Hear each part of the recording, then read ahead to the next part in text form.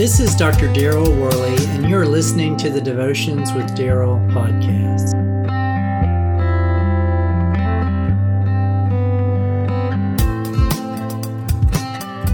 The great pastor and theologian Dr. Tony Evans once described God's divine providence as the hand of God working through the glove of history.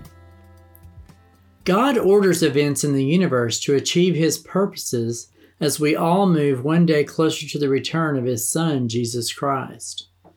The story of Abraham demonstrates God's providence at work in very powerful ways.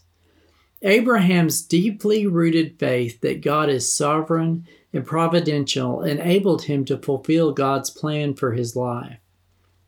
By faith, Abraham, when he was tested, offered up Isaac. He received the promises, and yet he was offering his one and only son, the one whom it had been said, "Your offspring will be traced through Isaac."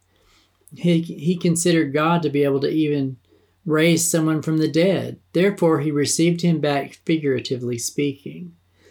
That's Hebrews chapter 11, verses 17 through 19. Abraham knew that if God could provide a promised child through Sarah, who was 90 years old, and Abraham, who was 100, then nothing was impossible with him. Looking at Abraham's story, it is much like our own story as Christians today. God told Abraham the end of the story first. God told Abraham that he would be a great nation, even though he did not have any children. What we often fail to consider is that God made this promise to Abraham, but He did not promise how He was going to do this. During a series of trials and tribulations over a 25-year period, Abraham's story was unfolding. Abraham experienced heartache, confusion, and pain mixed with joy. There were even times when Abraham and Sarah were tempted to doubt God's promises, but by God's wonderful grace, they overcame and persevered. This is the same way we must persevere when we face hardships in our own lives. We must rely upon God to bring us through.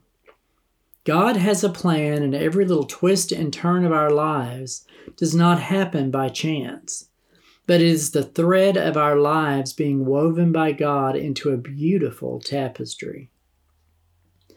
The Lord said to Abram, "Go from your land, your relatives and your father's house, to the land that I will show you. I will make you into a great nation.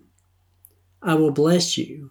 I will make your name great, and you will be a blessing." That's Genesis chapter 12, verses 1 and 2. This was the beginning, but a lot of stuff happened between the beginning and the end of Abram's story. He even had a name change to Abraham in the midst of the story. But God kept His word and fulfilled every promise that He made to Abraham.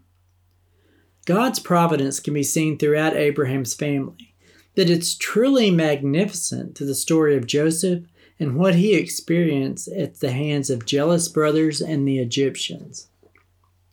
Joseph proclaimed to his brothers, "You planned evil against me. God planned it for good to bring about the present result, the survival of many people." That's Genesis chapter 50, verse 20. As Christians, we know that God's providence is unstoppable because of the life, death, burial, and ultimately the resurrection of our Savior, Jesus Christ.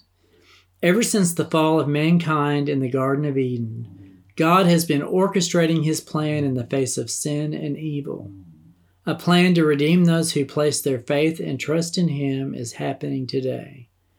If you feel like your life is out of control, remember that Jesus has things under control and that ultimately God is behind the steering wheel of our lives. All we have to do is to trust in Him to guide us through the chaos.